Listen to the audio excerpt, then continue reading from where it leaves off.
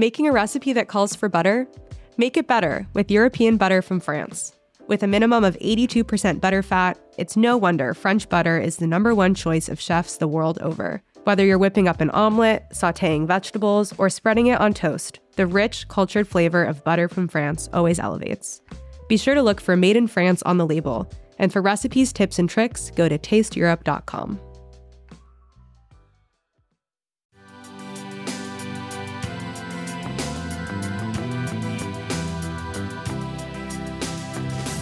What's amazing about Blue Apron is you could actually teach people how to cook. You could be teaching someone in Kansas how to make a stir fry who literally doesn't know anything about cooking. And I think giving people the tools to cook for themselves was a really special thing.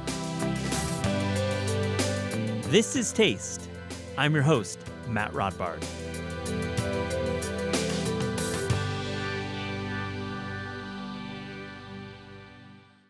Tracy Malechek-Ezekiel is a chef and co-owner of Birdie's, an Austin, Texas restaurant that is innovating and exciting, and by far one of my favorite meals of the year. On this episode, Tracy and I talk about her journey from cooking at Lula Cafe in Chicago to working the line at some of New York's most acclaimed places, Del Posto, Blue Hill, and Gramercy Tavern, the latter where she met her partner in life and business, Arjav. We talk about what excites Tracy about restaurants and dig into some of Birdie's most popular dishes.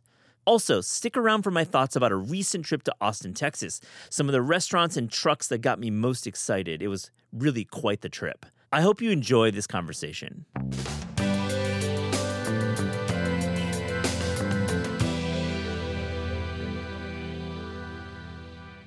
Tracy Malechek-Ezekiel, this is Taste. How are you doing? I'm great. How are you? I'm so happy to see you. I just saw you down in Austin, and I got to enjoy a meal at Birdie's. And and later on in this episode, you'll hear Eliza and I talking about my trip to Austin. We talk at length about your restaurant, but we also talk about some of the other great restaurants in Austin. But hell, let's talk about New York. You were here, you worked here. We'll get into your story. I love it. You've worked at some really cool places. You've established yourself. But what's New York been like? What's this trip been like for you? It's kind of been a whirlwind. So I was here for between CIA and living in the city almost 13 years. So we now have a 9-month-old. So it feels a little different, going down the street with a stroller versus, being independent and single and, jaywalking and just being a New Yorker. It's really great to be back. The same, but also a little different. I mean, you were here for Food and Wine. At this time, they're going to announce it like any day, but you're Restaurant of the Year at Food and Wine. That's amazing. Congratulations. Thank you so much. What are you thinking about that? And we'll get into what Birdie's stands for and all the great innovation happening there. But what does this mean to you to be Restaurant of the Year and arguably one of the best food mags in the world? Oh, wow. Thank you. It's such an honor. It was kind of overwhelming. It's still sinking in. I feel like with Arjav and I and our team, we work so hard every day, and it feels really awesome to be acknowledged for that. We have a unique business model, kind of a fine casual model where we serve fine dining food and wine in a casual space with counter service. So just to be recognized for having an innovative business model while pushing for excellence with our food and wine and hospitality just feels really awesome. Yeah, it really is excellence. You can always innovate with the concept, right? You can always have something cool, bells and whistles. But if you don't deliver with the food, you're not really going anywhere. And you really do deliver. Food is delicious. It's creative. It's what you want to eat. It's at a price point that makes sense. You can have one dish or two. You can have a whole tasting menu if you want. And just tell me, when you're here with your staff in New York, are you seeing anything like Birdie's? I feel you've really entered a new phase for dining in America with Birdie's. Thanks. No, I haven't really seen like a fine dining counter service model for dinner anywhere. We were really inspired by a couple of concepts in Los Angeles for daytime, like the squirrel and destroyer model, elevated food, but wait in line and grab a flag. But I've never seen that dinner. Yeah. Squirrel comes to mind totally. I think of Squirrel, but that's more cafe all day and not fine dining. But We can get into the tartare. We will get up the cookie on a plate, man. Later on this episode, I go really long on the cookie on a plate, which I think is fantastic. But so Tracy, going back, you grew up in Houston before, working in Chicago and New York and many other places. But I want to get back to Houston. Tell me about life growing up in Houston. What's the food like on your table at home?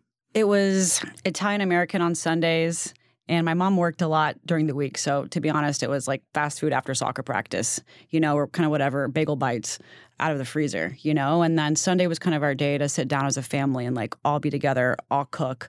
I was kind of always peeking over my mom's shoulder to take a snack, and she was kicking me out of the kitchen for being annoying. But food was always what we were talking about. Like at breakfast, it was, what are we eating for lunch? At lunch, it was, what are we eating for dinner? It's before it ruled my life. Officially, it ruled my life. Yeah. I mean, were you in the kitchen cooking with your mom? Was there any kind of, no, straight no? No, I wasn't. I never thought of myself as a chef, just as like a passionate eater. I grew up playing sports. Like soccer was my big sport. Yeah. I was like an athletic gal. I didn't really excel a lot in school, but I was like sports, and then what are we eating? Like that was all I cared about. And then later at the end of high school, I got really into music and in particular like independent rock shows and rock shows. Oh my God. So Houston rock, like what are we talking about? I mean, what are some of the bands that you're into? I love this. Well, this was like, okay, back in the day, first of all. So this is like, I graduated high school 2000. Yeah. So it was like a lot of local independent bands there that I don't know if you maybe heard of. Yeah. But we loved, it was kind of like the generation of like the Strokes and then just really small local bands, like shows that were like between 50 and 100 people. But like you went to and the energy was just electric. And then you walked out like so excited and inspired to do whatever it was because you just felt alive and in that moment. Gosh. I mean, you're a little bit younger than me by a couple years, but I know the era. That's when I moved to New York. And think of like Deer Hunter as a Southern band. I don't know if you know that band at all. Like, band like that, like yes, like At the Drive-In was out of El Paso. There's this band called The Impossibles out of Austin, actually, but really high energy, fun, uplifting. Oh my God, At the Drive-In, like talk about a band, and especially the first album. What a defining sound of an era. Yeah, and like what they were, talking about lyrically was really intense. And politically, and just really made you kind of think outside of like a typical, like maybe a pop punk band or that kind of band. Like it really got you thinking deep about like what's happening on the border and just like really serious stuff. For sure. There was definitely like a political element to the band. What about Vega? Were you into Vega? No. Vega was like an electronic band from, I think, San Antonio as well. Anyways, we could talk about music for a long time, but we have a lot to get through. You end up in Chicago. Yeah. And like I might be jumping a few steps ahead, but like let's get there. You're at Lula Cafe, and you're working the line. And, we had Jason Hamill on recently on the show. The best. And we talked about you off mic. And talk about working at that restaurant, and really important Chicago restaurant. What were you taking away from that? Well, I think what I went into it with was a shiny diploma from University of Houston, Hotel Restaurant Management, me thinking I knew something and quickly learning I knew nothing. I didn't know how to hold a knife. I didn't know how to move in a kitchen. I didn't know how to organize a station. So I started at the bottom. They really took a chance on me. I was a prep cook. I learned how to, put a towel under my cutting board. I learned how to have a trash bain-marie on your station. I learned everything there, the fundamentals. And then once I had become competent at being a prep cook, I then started on Garde Manger. Yeah. And then Leah, who is his wife, partner, was also the co-chef in the kitchen every day at the time. She taught me how to make a salad, which is still something I take so seriously today, and plating things as if they fell from heaven, which whether directly or indirectly might have been from Alice Waters, but just my whole philosophy and sensibility, I think, came from Jason and Leah. Yeah, and that restaurant, thinking about seasonality, 24 years ago when they started that restaurant, and Chicago is an interesting food city because there's so much fine dining there. It's like the epicenter of many between Trotter and Grant Achatz, but there's lots of cool neighborhood restaurants, and Lula is one of those. What was your takeaway from the Chicago dining scene when you were working there? I think my favorite part was like the personality behind each restaurant and the vibe of each neighborhood, because Houston's very spread out. It's a little different. But in Chicago, it's like if you've been there, like you can like drive down a different block and you feel the energy of that neighborhood.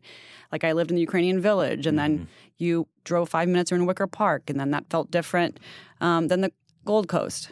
Is that what it's called? The Gold Coast? Yeah, Gold Coast, absolutely. Yeah, with like all the comedy parlors and stuff. So I just loved how everything had its own voice, both in restaurant, neighborhood, and otherwise. Did you ever make it to Schwa? I did. Yeah. Yeah, fantastic. Yeah. I loved it. What about hot dogs? Okay. Can we go way back? Yeah, let's go back. Okay. Before I applied to Lula, I wanted to work at Hot Dogs. Oh my gosh. Okay. So I thought initially I wanted to open a hot dog restaurant in Houston. Yeah. And I wanted to learn how to like make my own sausages. And I had my ex-boyfriend, who was then a good friend once I moved to Chicago, lived there, and him and I would go to Hot Dogs a lot, eat the duck fat fries, just freaked out about like all of their creative, cool hot dogs. So I show up with my resume and I'm like, all right, Doug, he's like the owner. Yeah. I'm like, I want to work here. I want to cook here. And he like looks at me and he like turns around and looks at the kitchen. It's like two really strong dudes. And then he's like, you've never cooked? I was like, well, no. And he's like, I mean, I guess you could be a busser. And I was kind of like, maybe not the right fit. Yeah. And then I ended up being like, wait a second, I'm obsessed with Lula. That's my actual favorite restaurant I love eating at. So that's an amazing story. I mean, Hot Dogs was such a pioneering restaurant, also counter service. How about that? Full circle. Full circle. And then with like Doug like manning the counter and, being slow as hell and creating those lines like he was at like a club, like he was the 40/40 club in Manhattan. I feel like between duck fat fries and having a long line, the guy knew how to market a restaurant. Oh, genius. I wonder what he's doing now. He's definitely like, he's sold that shit out, and I hope there's a documentary about Hot Dog one day. Let's move to New York. You're taking reps at some of the country's finest restaurants. You're working at Del Posto, you're working at Blue Hill, you're working at Gramercy Tavern, where you would later meet your future husband and business partner. Now, let's talk about each of those. I'd like to get a little sense. So Del Posto, what was that like working, with Brooks Headley and Mark Ladner, pre-Brooks Headley, Mr. Superiority Burger? What's that like? It was intense. I had externed at Crew, which was very small boutique tasting menu restaurant. Chez Galante. Yeah. So it was, there were like 5 or 6 cooks, tasting menu only. The only words I said there and that were like we the whole time. So, I had my head down. It was like kind of old school energy in that kitchen. I was the only female in the savory kitchen. And then everything had to be perfect. It was like kind of small batch kind of cooking. And then fast forward to post-graduation, I went to Del Posto. It was like 2008, recession was hitting, if you can kind of like feel that energy. Yeah. And it was huge. We were doing between 250 and 400 covers a night. It was pushing for excellence, but in huge volume. And I was super slow. The first 6 months I struggled to like get up my speed. Everything I was trying to make super perfect, but I just couldn't do it fast enough. So I quickly got my butt kicked and learned how to move quicker. It was also a huge kitchen if you've ever been in that kitchen. So like when you're downstairs grabbing your dry ingredients, grabbing your equipment, you better like have a tight list, because to go downstairs and around the corner would take another like 6 minutes. So it forced me to be organized and really learn how to be a professional organized line cook. Yeah. I mean, that restaurant, 4 stars New York Times, like one of the few and certainly one of the only Italian. So really like pioneering restaurant. What's Brooks like in the pastry kitchen, separate kitchen? Are you guys hanging out? Again, we got to give Brooks some love. This is his taste. He's always getting mentioned on the show. I mean, he's obviously incredible. When I was on Garde Manger, I cooked all the stations during the 3 years I was at Del Posto. And for my days off, I was like, hey, Brooks, can I come hang out and work in pastry? And so that's what I did. Some nights I was frying bomboloni. Some days I was helping with prep. And his approach was really interesting because it was just so unique and innovative. And coming from working at Crew, and Shea was like very disciplined and everything was just so to a T. And Brooks was just kind of this like punk rock, wild, hated recipes, hated using the gram scale. One day I was like plating something and I was like, is this right? And I was proud of this plate. I was like, I know he's going to love this. And he was like, it's too perfect. And I was like, what do you mean? He was like, just make it more effed up. And he said the word. And I was like, okay. And I just didn't get it. And now it's funny when I teach cooks, I'm like, it's too perfect. And they look at me the same way. And I'm like, just make it more wild, you know? It's cool because I think you're letting creativity outshine like the soigné attitude that you might have gotten from Chez and those other places. But it really does translate to the diner when you have a little bit of that, rough edge side, right? Totally. That's cool. And you end up at Blue Hill. Are you working in the Village or you're working at Stone Barns? I was in the West Village. So tell me, what's that service like? Is Barber in the kitchen? I know he's got a certain energy, well documented energy in those kitchens. What was that like? That was another intense kitchen, in a very different way because it was so small. Yeah. And, 3:30, 4 o'clock, an hour before service some days, like we'd get a bunch of vegetables and have to like push to get them cut perfectly and ready to go. I learned a ton about seasonal cooking from that kitchen. I learned constant tasting, constantly being in touch with the raw product and understanding, what it needed, trying to balance flavors. And it's interesting because Dan worked for Boulay for a long time and so did Chez. And so I understood certain things immediately just because of kind of the Boulay teachings through them. Yeah. So there's just like a certain language, every chef speaks. And it was cool to kind of connect those dots. Wow. I'll tell you off mic my story about Barber and service. I have a friend who used to work there. We'll talk off mic. Well, let's get into Gramercy Tavern because I think that clearly has inspired you a lot with the way you think about hospitality. You met your husband Arjav there, and he runs a wine program at Birdie's, and it seems that was influential in your life. Gramercy Tavern was definitely a unique restaurant in terms of where I'd come from because everybody was just out of their way nice. You walk in, you say hi to everybody, eye contact with everybody. And at first I was like, why is everyone being so nice to me? What's happening? But ultimately I got to know Mike Anthony well, and he's definitely a mentor. You definitely felt that Danny Meyer hospitality through everything we did. I loved working with Mike, becoming a sous chef. I love the way he cooked fish and his whole approach to everything, which is just really, really thoughtful and intentional. Yeah, I mean, you said a lot there, but I think there's so much left to be like just observed in your restaurant because you take it away, and if you visit Birdie's, you're getting wonderful service, but you're getting food running from the kitchen, the open kitchen. So Tracy, you end up at Untitled working there for a couple of years, and you meet your husband there. What is that last like stop in New York? What's that like? What are you learning there? I was really working on continuing to work on coming up with dishes at Gramercy. I had a lot of dishes on the menu that were under the kind of the Mike Anthony umbrella. Yeah. And then, so Suzanne Cups was CDC, Mike was still executive chef, and sous chefs were involved with dish creation. So it was really fun to continue to work on my own style kind of under their umbrella and kind of hone that in, dial that in. Oh, so cool. So it's Crew, it's Del Posto, it's Gramercy Tavern, it's Untitled.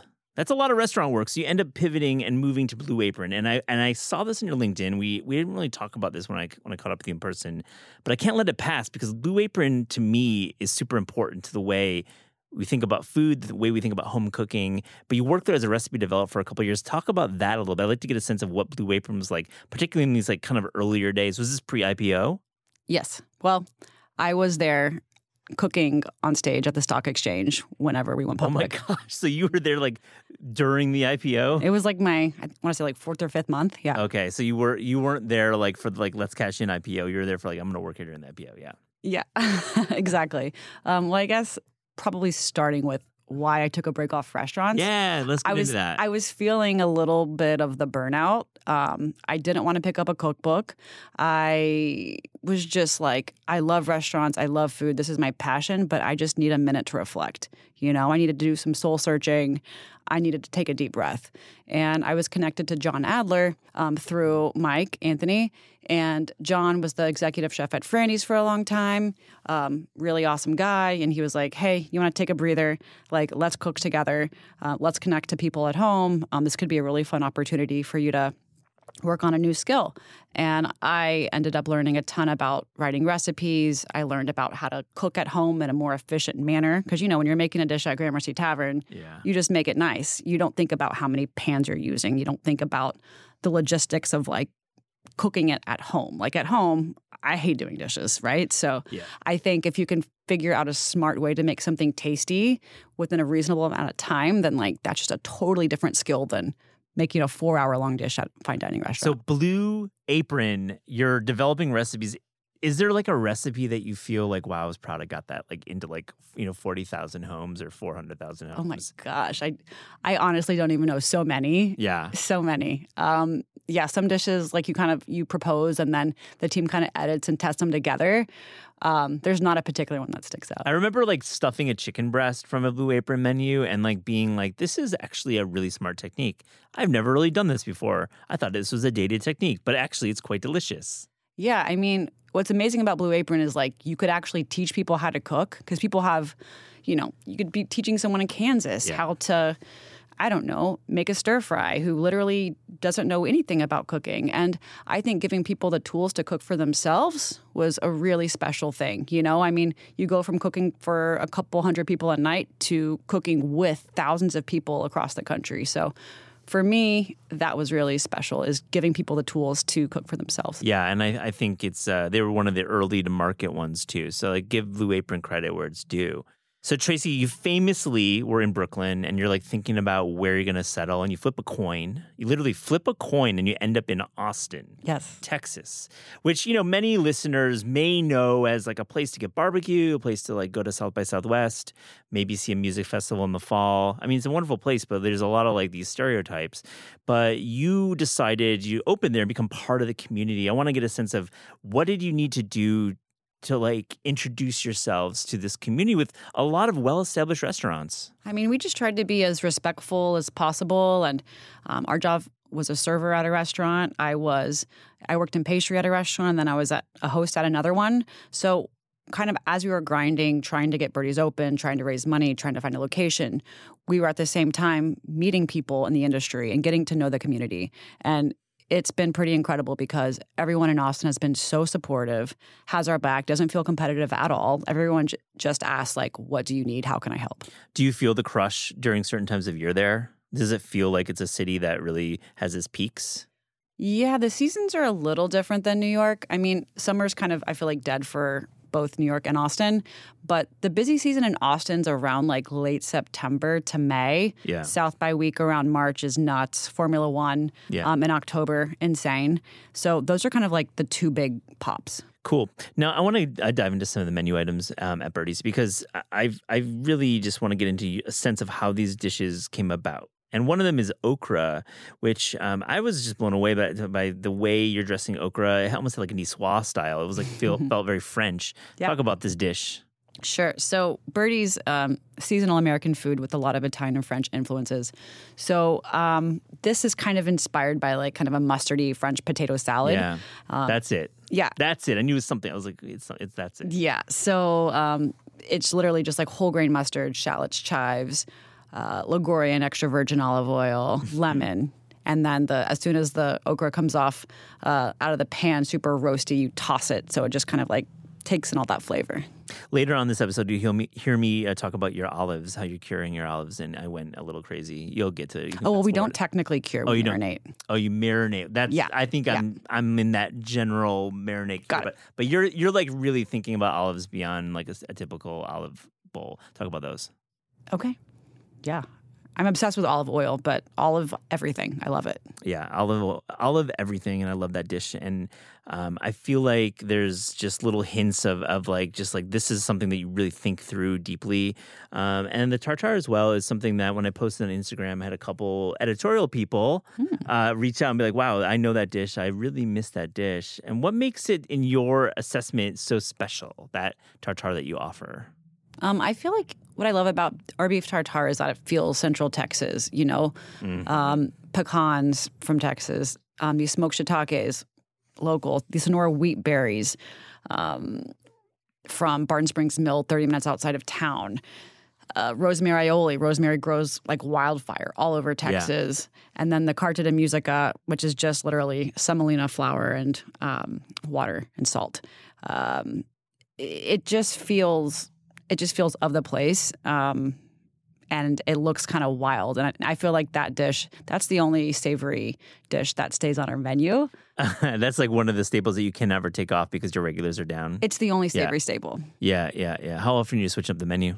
Every day, typically something changes. Something switches out. Yeah, we get that text or phone call from a farmer like, hey, sorry about that. This isn't happening today. Yep. So we're scrambling to make changes. I love it. Let's talk about the Sicilian cookie on a plate. You will, in the future, will hear me really say some things about it. Now, I love the idea of doing a cookie plate, and I feel like it's such a beautiful thing to be served a cookie like on a nice plate. It just feels right to me. Thank you. Yeah, I like very direct desserts. I'm not kind of want someone, I mean, I can appreciate like a beautifully plated, super technique-driven dessert, don't get me wrong. But for me, I love the classics. I love a cookie, and we're always influenced a little bit by Italy and France. So, it feels a little Sicilian. You get like some citrus and fennel notes in there, but it also feels just like a comforting cookie. Yeah, so comforting. And I could go on and on. We've gone into a lot of the dishes, and I just have to say, I was blown away by the meal. So I really wanted to highlight a few with you. So thank you. What's exciting you in Austin outside of obviously your own business, but like I'm sure you talk about the community. What are some other restaurants you're really into right now? Right now, I'm really excited about Este. It's Chef Fermin's restaurant from Suerte, and he's a good friend and makes delicious Mexican coastal seafood. Fantastic tortillas. Also, Nixta down the street from us, they're a very good friend, Sarah and Edgar. And I would also say Buffalina. Yeah. Fantastic pizza, couple pastas, and an awesome wine list. I didn't make it to Buffalina, but that's a good pick. I've heard great things. It's awesome. Tracy, this is Taste. We ask guests about their discerning taste. So to close this interview, here's a little rapid fire, fast and furious taste check. Are you ready? Yeah. Okay. The best morning pastry with coffee. Chocolate croissant. I'm just letting that sit in because I think you're so right. Pain au chocolat's my number one too. There's I agree with better. you. Especially when you get it fresh out of the oven, it's kind of melty. Oh, yeah. Nothing better. The best dessert. The best dessert. Hot fudge ice cream sundae, ideally from Margie's in Chicago. Oh, my goodness. Margie's. Margie's has featured on The Bear. Was it? I believe so. I've only seen 2 episodes of The Bear. Yeah, it's season 2. I think Sydney, the character Sydney, goes there and has a sundae. Oh. After she's stood up by Carmi. Oh. She's sitting there having the sundae. Wow. Yeah. Very juicy. Margie's is great. It's a good call. The best bread. Sourdough. Like, did you fall into a sourdough like during the pandemic? Were you baking a lot of sourdough? I wasn't, but Arjav, my husband and business partner, became obsessed and threw flour all over our kitchen. What makes a good sourdough? What makes it special? Insides or outsides? Quality flour and technique. The best music to have in your restaurant dining room, band or genre? This is very important to me because I make the playlists. Jenny Lewis, Early in the Night. Whenever I was in college, I was obsessed with this band, Rilo Kiley, which she was in. And then later in the night, I typically go for like a Pavement kind of vibe. Yeah, Pavement. Just played Brooklyn. I missed that show. What a great band. Rilo Kiley. Love her band more than her solo. Yeah. I love that band. Yeah, Great they call. were incredible. We saw them a few times live in Houston and love them. Man, great call there. All right. Your favorite New York City restaurant, classic edition? Lucali. Is that classic enough? I think it is in the classic realm. Yes, I'll accept that answer. Okay, cool. I think that's good. It's good. It's good pie. Your favorite New York City restaurant, the New Dog edition? I just checked out Claude 3 nights ago, and every dish was spot on. Yeah. Spot on. So I have not been there, but I feel like everyone's been there. It seems like a really popular place. I highly recommend it. Yeah. What comes to mind? They had this beef tartare that I guess they had just put on the menu, and it was like super fresh, vibrant red beef and this like Jimmy Nardello relish. And it was just so confidently plated. And I don't know, I took a bite and was obsessed. Your favorite chef to hang out with? Lena Ciardulo. She's now the chef of Union Square Cafe. Okay. We cook together at Gramercy Tavern. Oh, right. I've heard someone told me Union Square is like super on fire right now. It's like really, really good. She's a beast and a mom of 2. Oh, I love that. Your favorite chef to learn from? That I've worked for? Yeah. Probably Mike Anthony because he's just like the full package of a chef. He's quite the mentor to many. Your favorite recent cookbook discovery? I love I love this cookbook called My Calabria. And it's just very regional, specific, unique kind of recipes you don't typically see these days. Mm-hmm. So I'm always searching for like the esoteric book that no one's ever seen. Yeah, that has like a lot of like cool ideas going on. That's like grandma cooking from a certain small region that you've never heard of. Yeah, and they explain something that you maybe have experienced, but you're actually seeing it in recipe form. Is pretty or maybe I've never seen it because I've never been to this, village in a tiny region in Italy. Like that kind of is what inspires me. Your favorite cookbook of all time? The New Professional Chef, the one that the CIA puts out. It's just like full of the fundamentals, and it never gets old. So anytime I want to like reference something, I always learn something or I'm reminded of something that I value. I like that. Textbooks don't get enough credit. They're very important. Yeah. Do you have a dream cookbook you want to write or a cookbook you want to write? I do. Someday I would love the opportunity to write about birdies and talk about our story and our farmers that we use and the people who work with us and, our kind of classic recipes. Mm-hmm. It's classic in the 2 years we've been open. Well, no, but I think it's fair to say they're like your classics and they're the ones that stick around when they do and that you feel very personal. They're personal recipes. Yeah. I love that. A couple more. Your favorite vegetable? Eggplant. What way? I just love the versatility of it. I think you can do so much with it. I think it gets a bad rap because sometimes it's improperly cooked and not cooked with a ton of care. But whenever you have a thoughtfully cooked eggplant, it's just mind-blowing, I love how, like, for example, in Texas, we get this green eggplant from this farm, Boggy Creek, that's a mile from us. It's like almost soufflés when you cook it. It's creamy. There's no bitterness whatsoever. You can eat the skin. I just love how it's versatile.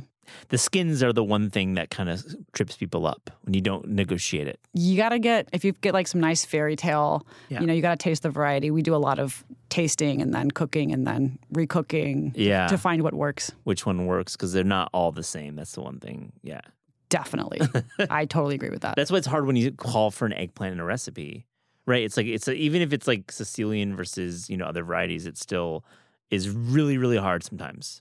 Exactly. I think if you list eggplant on a recipe, you have to be detailed. Yeah, very detailed about the size and about the skin. Yeah, definitely. Last one, your favorite sandwich? Meatball sub. Classic. Are you going to do it on your menu? Meatball sub? No, I don't think so. It's just my favorite to eat. We don't really have sandwiches. Is there a restaurant in the works? Another one? Number 2? Are you going to do it? We are dreaming about a restaurant, but there will always only be one Birdie's. It's just the corner spot, the everything. This, the seasonality of it requires a lot of hands-on time. Yeah. I also have a 9-month-old at home, so there will only be one Birdie's. Love it. Tracy, thank you so much for joining This Is Taste. Thanks, Matt.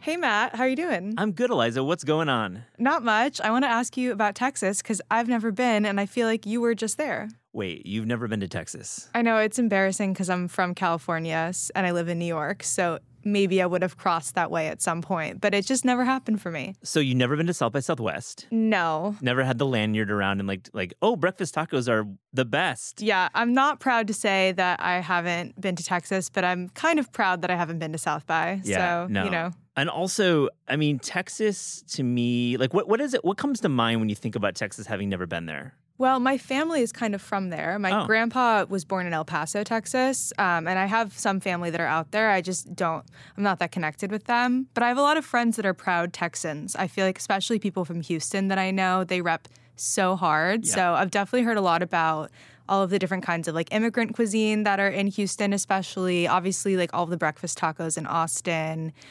Boyhood by Richard Linklater. Yeah, These right. are my like Texas God. references. I thought Boyhood was so good except for the boys acting. It's hard when you cast someone as a kid and then work with them for 12 years. You're kind of like banking they're going to be kind of impossible task. But this is not a Linklater podcast. We're going to kick off we're going to do 3 like segments about my trip to Texas. And I went there with Travel Texas. They were really cool and kind of hooked me up with a car and, were like, fly away and find your spots. And I had a great trip. I was there in September. It was hot. But also, I wanted to put fresh eyes on 3 cities, Austin, Houston, and San Antonio. So for this episode, we're going to talk about Austin, Texas. That's the first place we went. And to me, I'd been there many, many times. I actually went there in college. I was on the crew team. You were? At the University of Wisconsin, yeah. Wow. And we trained down there for 2 weeks. I was on 6th Street, New Year's Eve, 1999, rang in the new year. Didn't eat a lot of food, drank a lot of drinks. You should, probably. As I should. But I wanted to go down there because there's a lot of chefs and establishment restaurants that we talk about a lot in food culture because Austin is so rich with like great restaurants and many different backgrounds. So I kind of wanted to go through some. Yeah, I would love to hear about it. I'm curious if you're going to take me from like breakfast taco to dinner taco, if you want to talk about like all kinds of different places you went to. Absolutely. Well, I have a bunch of notes. I'm just going to jump around because on the topic of breakfast tacos, it's part of this like meme about Austin, the breakfast taco. And honestly, Jose Rolat has written extensively about how Austin's ownership of the breakfast taco is kind of like, I don't know, maybe not as authentic to the reality of the situation. There's a lot more going on in Austin, but also there's a lot of breakfast tacos around the state. Right. But I did have some incredible breakfast tacos, and I went to Joe's Bakery in East Austin, and I had a guisado breakfast taco. And I also had a bacon and egg taco, but right at Joe's, and I think Rafael Brion is a good friend of mine. He's the editor of The Infatuation, Texas. So we were talking a little bit, emailing about Joe's, and the bacon is the crispiest bacon I've ever had. It's thick and it's wedged into this perfect flour tortilla. Joe's blew me away with this like simple dish made perfect with products. So egg, bacon, and then a perfect flour tortilla. And the tortilla is like pliable and flaky and all of those good things, I would imagine. Absolutely. Flaky. It had maybe some lard in there. And really when they're fresh, and this will be a theme as we continue this Texas trip about how wheat-based tacos, flour tortillas are really special in Texas. Shall I move on? Yeah, I want to hear about what's next. Okay, so I want to start. Let's actually go to the barbecue section of this program because I think Hill Country Barbecue, Texas, is where beef rules. And there's places out in the Hill Country about an hour outside the city. I've been to Kreitz. I've been to Smitty's. I've been to Black's. I've been to all those. I've been to Salt Lick many times. These are all those places that you hear about, and I love them all. But I was in the city of Austin, and I got to go to 2 particular places. They're very different. One you can imagine is Franklin Barbecue. I was going to say, I've never been to Texas, but I could guess that one still. Aaron Franklin, just an absolute gem of a human being, one of our authors. We've had him on the show and hope he comes back. But I got to go there like right before Labor Day, the week before Labor Day. And I talked to Aaron. I waited 8 minutes in line. That's crazy to me. I feel like their lines are so famous. I would say the literal hot tip is to go down there in late August, right when school starts, where it's like no tourists. But I really enjoyed my meal there. I think, brisket rules supreme at Franklin Barbecue. And really, it's just a special place. I don't really want to kill a bunch of time talking about how great Franklin is, but I do want to kill a bunch of time talking about how great Distant Relative is. Whoa, great name. Never heard of it. Great name. It's a food truck, actually. And what they're doing is dry rub pork spare ribs. And that's what we had out in this food truck. And it was at like a brewery, kind of like outside of town a little bit. I forget the name of the brewery, but Distant Relatives is legit. But the best thing I had at Distant Relatives was not the barbecue. It was this incredible watermelon salad with a mousse of mango, a mango mousse on top of it. Wow. Okay. So it's a sweet watermelon salad. Does it have a savory component too? I don't, black pepper was definitely in there, but it was still with this mousse. It was like this like fluffy, it was like fluff more than mousse. So I think mousse is maybe underselling. It's like a fluff, but like pairing this like really great like in-season watermelons with this mousse, this fluff of mango tartness. When you pair that with like a smoked rib fuck, really good. That's so cool. I'm like so jealous. I want to eat out of everything. That all sounds great, but mango mousse, I'm very intrigued by. Yeah, I mean, you know, food trucks are a big part of Austin. I went to Quanto's Tacos, which is a food truck that's well regarded, and I had a lengua taco on flour naturally. That was just incredible, and I really think that's part of the culture there. I know Eastside Kings used to be this amazing group of restaurants that were at like the Grackle. I went and stopped by the Grackle, which is a great downtown bar that is like a whiskey bar. But there's always food trucks posted up at bars in Austin. But when it's like 100, it's tough to do the outdoor dining. But still, they make it worthwhile. They put like a lot of like fans around and stuff like that. Yeah, I feel like you just have to kind of lean into the experience that it's going to be hot, but you still want to eat some meat. Yeah, definitely. Back to my notes. Honestly, there was 2 restaurants that I would put in the more like chefy, buzzy restaurant around. Both have been well regarded by both Bon Appetit and Food and Wine. We're recording this the day before Food and Wine's Best New Chefs issue comes out, but one of the restaurants talk about Birdie. Birdie's will be recognized as the restaurant of the year, which Hot tip. It's going down tonight. But you know what? Let's start there. Birdie's. Have you entered the Birdie's world on social? Do you know about this place? No, I feel like I'm missing out. What's the deal? You are missing out. I know. They're cool. So Tracy Malechek-Ezekiel and her husband Arjav Ezekiel run Birdie's, and I'm gonna have Tracy on the show. Her interview may run before this conversation. I'm not sure when we're going to run it, you know, scheduling. She's in town to win an award. And like, I don't know if she's going to show up because listen, if you win an award, they might just like shut the day off and just stop, you know? Yeah. Who knows? But let me tell you about Birdie's because this is a cool restaurant. They're doing fine dining at the counter. Counter service fine dining. Those are 2 things that are like diametrically opposed to each other. Yeah. So essentially you wait at this restaurant outdoors, usually in line. If there's a line or if there's no line, you just show up. You order at the counter. And you're given a seat, but the service and the quality of the cooking is something that it points to both Tracy and Arjav's background, which is the Gramercy Tavern where they met. Whoa.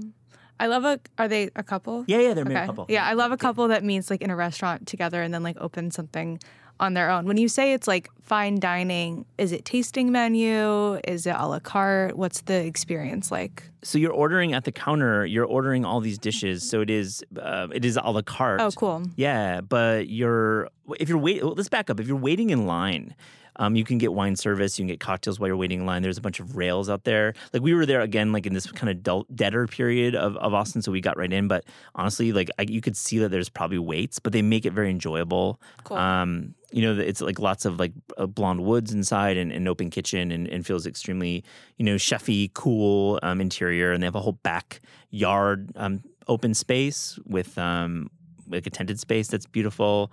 But the cooking is really impeccable, and I think Tracy is a real talent in our country. And then Arjav is the wine director and offering value wines from around the world. So you can order your bottle of wine either at the counter or have a server drop you a list and talk you through some of the selections. But it's a refreshing way to think about counter QSR, like quick service, but like making it like a lot better. So I was struck by it. Yeah, I like the sound of that. I think that fine dining is a harder sell these days, especially for like younger people that want to go out to eat and something that feels like the food is really thoughtful, but that the experience is a little bit less fussy. Seems like a nice way to go about it. Absolutely agree. Good call, Liza. I think that you pointed out a good point. It's like if you want to sit down and maybe order 3 dishes, and especially for budgets too, it kind of like fits your budget. You can really see what you're spending right away. You pay ahead of time, so there's like it's kind of just like you're done with paying, and it's like psychologically it's positioned really in a cool way and modern. But we got to talk about food. I feel like I've like not mentioned anything I ate, so let's get into that. As I mentioned, Tracy comes from Gramercy Tavern and really, it's an eclectic, like new American style. A lot of Italy and the Mediterranean is represented on the menu. I have to say the real highlight is okra. The way they did okra, she charred and roasted these okra pods and tossed it with like a Niçoise style Dijon shallot dressing. And, okra is cool. And there's many ways to do it. You can shave it. You can definitely like roast it. But I like the astringency of tossing it with this like Dijon shallot. And then with the charred, the burned element, that umami from the char. Oh, so good.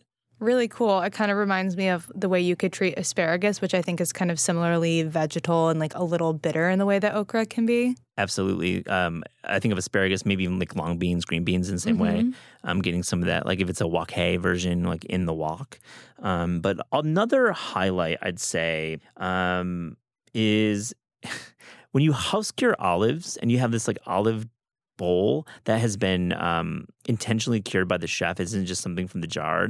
I just there was like a lot of citrus notes in it, and it felt like, Tracy was telling me about the olive choice, and there's like a real pure, like curatorial angle there with the olive choice. A little nerdy right now. I'm going to olives into this episode, but I think it's worth mentioning that cured olives can be very, very special. Are you talking about green olives or black olives? Great question. Green. Pit in.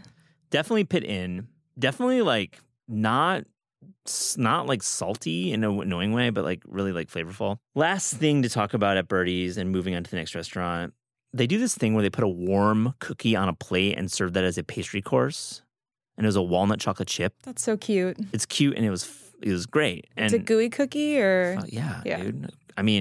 Yeah. Only option. Yeah. Only option. It's warm. It's like made to like, I don't know if it's like baked to order, but it's definitely like, made to be gooey and warm. And you know what? Charge $9 for it. Fuck yeah. Good job, guys. You can charge $9, something like that, $8 for a cookie on a plate. Cannot say enough good things about Birdie's, and Tracy may be on this episode before, and you would have heard all about her, or you will listen to her in a future episode. Tempting. What's the other restaurant? Okay, so the last Austin restaurant I want to talk about is Canje. Heard about this place? I think I have heard about it through Jesse Sparks, who is at Eater and in Texas. Yeah, he's in Houston, and I actually I wasn't able to catch up with Jesse. He was out of town, so we missed each other. Canje is all about Tavel Bristol Joseph, who is the owner. He's a acclaimed pastry chef. In his own right, he worked at the River Cafe in New York. He grew up in Brooklyn. He was raised in Guyana, and he has a point of view for cooking the diaspora of the Caribbean in a way that I've never experienced in my life. I feel I always want to taste the flavors of the Caribbean in a way that's exciting on the palate, but also I'm a little surprised. And it, isn't the obvious choices, especially when it's in the fine dining. And he nailed it at every level. It was incredible. What were the standout dishes? I'm so curious. Yeah, it's really one of these places that I hope to go back, and I think it was really a fan favorite. I think, back to watermelon, he did pineapple, watermelon, and passion fruit, like a salad of those three elements. And it seems simple, but the way that he married those three, it's a tough marriage, those three, I feel. Tropical fruits and watermelon. Not easy to pair, but really liked the way that started our thinking. Really delicious. Cool. He did a pepper pot with wild boar, and used cassareep, which is a cassava molasses, in the like reduction. And this brings me to think about the way Tavel cooks with the saucery, the saucing of these dishes. It's amazing. Like it's just so flavorful and really refined. It was just startling how beautiful these courses were. I love this restaurant so much. Wow, I'm really feeling like I need to go to Texas right away. Well, I think so. I mean, it's definitely a place that I can't recommend high enough. And I think a couple more dishes from this meal. We had jerk chicken, of course. We had oxtail beef patties. And, those are the jerk chicken and oxtail beef patties, classic, Jamaican dishes and hot. both of them, and just delicious, reinventions in a way of these two classic dishes. But we ended with his pastry, which I think is something that Food and Wine recognized, and many have. And really, he went back to the cassaripe, the cassava molasses, and he did a plated ice cream dessert with passion fruit, puffed rice, and pepitas. So very salty, very crunchy, lots of texture. Reminded me of Brooks Headley pastry back at Del Posto days. Mm-hmm. Really felt like that. It was like using American constructs like ice cream and crunch, but making it really cool and unique. Mm-hmm. Were the pepita puffed rice, was that like a combined granola-y topping, or were they separate? Combined. Cool. Like together forever. Those two. I like a dish that just goes into alliteration in that way. That's like the 3 Ps for dessert. Absolutely. And lastly, we went to Lido, a rooftop bar at the Loren Hotel. And really, I felt like it reminded me of how Austin has grown so much since I've been going there, since my crew days in the 90s, but also various trips for work. And I felt staying in Austin has never been better. I think there's really unique hotels, boutique hotels.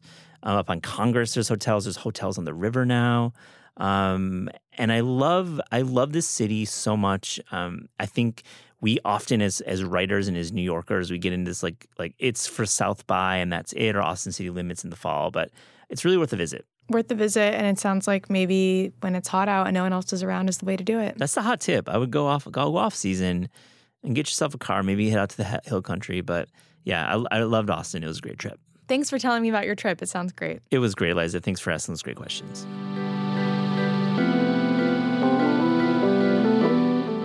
This is Taste is hosted by Eliza Abarbanel and me, Matt Rodbard. The show is produced by Shalia Harris and Pat Stango and edited by Clayton Gumbert. Theme music by Steve Rydell. Visit Taste online at tastecooking.com and make sure to subscribe to our newsletter for updates on all cool things that are happening.